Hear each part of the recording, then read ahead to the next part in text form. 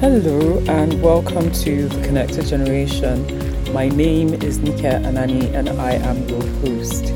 Here on The Connected Generation, we explore all things legacy wealth and legacy businesses, how to build businesses and wealth that would outlive the founder and have sustained impact not only over time but also over space. And we have these conversations with genuine authenticity, curiosity and vulnerability. This week, there's no guest. I'm your guest, and I promised on the last solo episode, I believe that was episode 137, where I spoke about 3 mistakes that are holding you back in your siblings' partnership. I'd recommend you listen to that if you're grappling with how do you make shared decision making as siblings, how do you start communicating, collaborating, how do you gain clarity. I'd recommend you listen to that, but after this episode. So at the tail end of that episode, I promised that I'd do an episode on a quick and easy way to plan your first family meeting, and that's where we are. But a bit of an update. You know what? I'm thoroughly confused that November is like next week.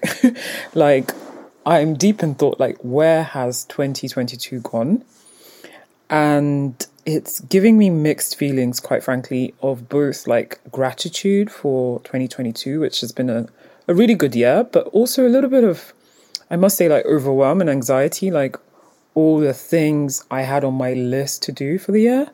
How am I going to get them done before the year runs out? Obviously taking into account like the slowdown for Thanksgiving break and Christmas break. And just before I got on this, I was trying to coach myself. I think is a really useful tool, a skill set to coach oneself. And whenever I get stuck in situations like that, I reflect like, what would my mentor say? And there's something that my mentor always says that for us to perform effectively and optimally, we have to have constraints. And that's really counterintuitive because one would think that like when we have all the money in the world, or when we have all the time in the world, or we have all the energy in the world, that's when we get the most things done. Actually, it's not, because constraints, they make us focus. They make us prioritize what truly matters, what really moves the needle. And I'm a bit pensive as to how can I really focus on what really matters in the next 8 weeks, right? So hopefully that's helpful for you if you're also going through kind of like a similar headspace, mind space to deal with these feelings and emotions. Like I said, this week, I wanted to hop on and share some thoughts on planning family meetings. And before I get into like the mechanics on like what you should do, what you shouldn't do, I just wanted to share a little bit on why they matter. And I feel like a lot of people in the family wealth space just don't realize how much the non-quantitative elements matter in pushing the needle with respect to your legacy journey. So some data, according to the Williams Group, 70% of families will lose control of assets and their family unity by the 3rd generation. And this is US-centric data. And I know from anecdotal data that we have on the continent in Africa, that number, unfortunately, is going to be way lower. But essentially, going by this data, if 70% lose control and they lose their family unity, that means that only 30% retain control of assets and have harmony by the 3rd generation post this initial wealth transfer from generation 1 to generation 2. And let's take a step back for a minute. Why do you think folks may fail to transition their wealth and business to the next generation? And to help with definitions, because like, what is failure, right? It's like, how long is a piece of thread, right? Failure is defined as we have depletion of net worth. So we see that the financial security disappears. Intangible assets neglected. So there's no legacy of knowledge, wisdom, intelligence. The family unit is fractured. So we see conflict, we have legal battles, there's no harmony, right? So whenever I do speaking engagements, keynotes and things, I often ask this question to my audience, and I'm like, why do you think folks fail to transition their wealth and business to the next generation? And most people will come back with answers like, oh, because they didn't diversify, or there wasn't enough financial planning, and there wasn't enough tax planning and wealth planning, the rest, the rah, the rah. But the reality is very far from that. So the Williams Group, the same folks with this data on the 70%, they did a study and found that 60% of unsuccessful wealth transfers were as a result of lack of trust and communication amongst family members. 20% of failed wealth transfers were due to unprepared and disengaged next generation members. 15% of unprepared families had no wealth mission, but less than 5% of these failed wealth transfers were due to financial planning, estate planning, and tax planning. Isn't that mind-blowing? So over 95% of these failures can be attributed to the relational elements as opposed to the technical elements. 95% can be attributed to the qualitative, not the quantitative. And 95% can be attributed to the intangible and not the tangible. Yeah, I can take a bet. I can hazard a guess that most conversations around your business, your wealth, your legacy are probably not centered around the relational, right? It's often inverted. What I tend to see is that 95% of families' time, energy, investments, effort is focused on the quantitative, not the qualitative. It's focused on the technical, not the relational. It's focused on the tangible and not the intangible. And there's no blame here. It's no fault of yours. There's no shame. And it's really because the industry is geared towards that. There's very little awareness, conversation about the importance of the relational, how you can start to invest in the relational, particularly with respect to how can you develop trust and communication in your family, given that it's the largest contributor to these failed wealth transfers. So some questions to reflect on based on what we've just kind of digested. So how can you start to build trust and communication in your family? How can you not only prepare the wealth for your family, but also prepare your family for the wealth? And how can you start to define your wealth mission? So the secret sauce. I have this theory, and I talk about it in my book, Lifetime to Legacy, that I believe that the financial success of families is like the aroma of a great meal, right? But the aroma just doesn't come like by osmosis, right? To generate it, there's like an input process to get the aroma, which is the output, right? So you need the right recipe.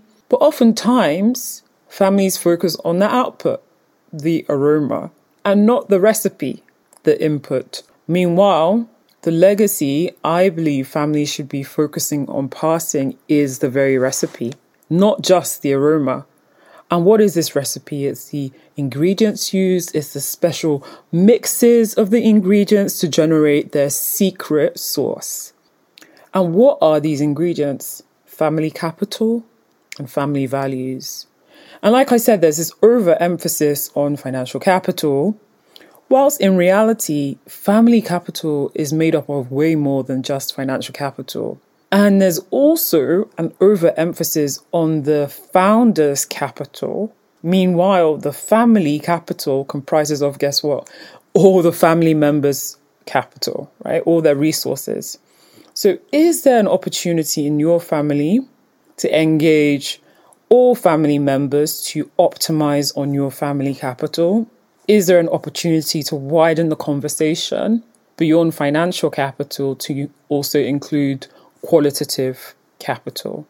And I'll share a little bit about the other sources of family capital. So we've got financial capital, which we know, assets, income from business and investments. There's spiritual capital, and this has nothing to do with religion. Spiritual just speaks to like, what is our shared mission? What's our shared vision, our values, and what's the purpose of our wealth? The human capital speaks to what are the skills, the competence, and the character of the family members to manage said wealth? The structural capital speaks to the governance structures required to manage the family wealth, including like constitutions, councils, committees, boards, things like that. Social capital speaks to ability to use social networks and relationships. And this concept of this poly capital was pioneered by Jay Hughes, the author of Family Wealth. And he says that most families focus their efforts, attention, and communications on their financial capital. Their human capital, which is itself the foundation of their intellectual, their social, their spiritual capitals, largely goes neglected. And yet, if we know anything in the field of family wealth, we know that the neglect of human capital is the ultimate cause of the dissipation of financial capital and the dissolution of families. Conversely, the cultivation of human capital strengthens family bonds, supports the preservation and growth of financial capital, not to mention intellectual, social, and spiritual capital. So based on everything that you've been hearing, it's clear we need to focus on what are our shared family values. How can we pass on and nurture the foundational human capital in the family? What is the platform to collectively identify these and transmit the entire poly capital to the next generation? And all of the above, like this entire TED Talk I've been saying for like however minutes I've been talking for, is precisely why family meetings are absolutely critical. Because family meetings help with engaging the family to create a shared vision.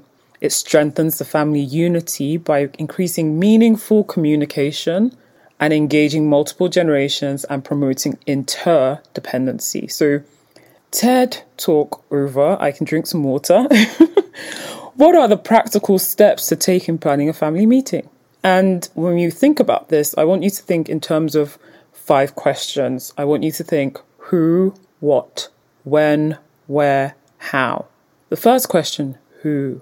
So who in the family will actually take the lead in moving it towards greater connection? And to define this connection, it literally is the combination of clarity, communication, and collaboration in the family. And taking the lead does not necessarily mean being fully responsible, because I believe it's the family's collective responsibility to connect, but it does mean being a catalyst for change. And taking the lead doesn't mean having the most authority, so to speak. It just means coordinating the family to move successfully along the change journey and communicating with the entire family on like logistics and things like that. So who can this person be, you may ask? It can be a family member with formal authority, like the leading gen, or it can not be like the next gen. It may be a non-family member, like a third-party facilitator, a trusted advisor, like an attorney, wealth planner. It doesn't matter the person's age or expertise. What is key is that this person is someone that everyone trusts, every family member trusts, has emotional intelligence, and is highly committed. Second question is what. So by what I mean, under what conditions do we need, and what do we need to be thinking about, planning for, talking about, etc.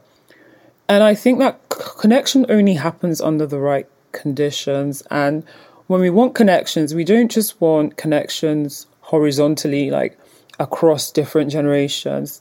We also want them vertically, and by that I mean within different generations. I think I've just gotten horizontal and vertical the wrong way around. But you get me, right? So we want both upward connections and across connections. And there also needs to be room for both like bonding and conversation. And it's important that we have fun together as a family. So it's key that we plan family meetings where there's like agreed agenda items and there's bonding exercises. Somewhere comfortable for the entire family, for example, on a retreat, right? And a great exercise you can do as a family is where each individual does a lifetime exercise, which is so good at getting to know each other and developing bonds and so on and so forth. And I share more on the lifeline exercise in my book, Lifetime to Legacy, in chapter 21. So if you don't have a copy, you need to get one on Amazon. Check out the show notes. The link is there. And if you do have a copy, go straight to chapter 21. Just a few pages in, you'll see the lifeline exercise.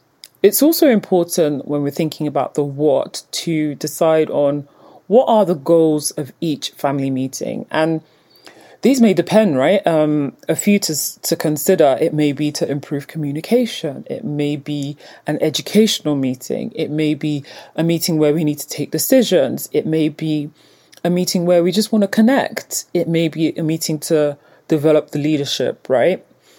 And something to note is that these meetings may change, right? So initially, a first family meeting, for instance, it may involve a lot of communication, like getting the family members that don't work in the business up to speed on the ongoings of the family enterprise, or the founder sharing like the origin story, the vision, the mission, so on and so forth for the business. Whereas over time, subsequent meetings may then like involve more decision making, more education, more leadership development, and so on and so forth. So yeah, something to consider. The third question is, when should we do this? So I say that connection doesn't happen by chance or by osmosis. It really takes intention. And it's important to, from the outset, set the cadence for the family meetings ahead of time and commit to it. So you choose the frequency of these meetings. Will these be held quarterly, biannually, or annually? And pre-agree these and have them in the calendar. Fourth question, where? Where should we do this? I think a location that's ideally somewhere neutral, that doesn't evoke negativity for any family member. An environment where there's no distractions. An environment where each family member has both the time and mental bandwidth and emotional space to be fully present.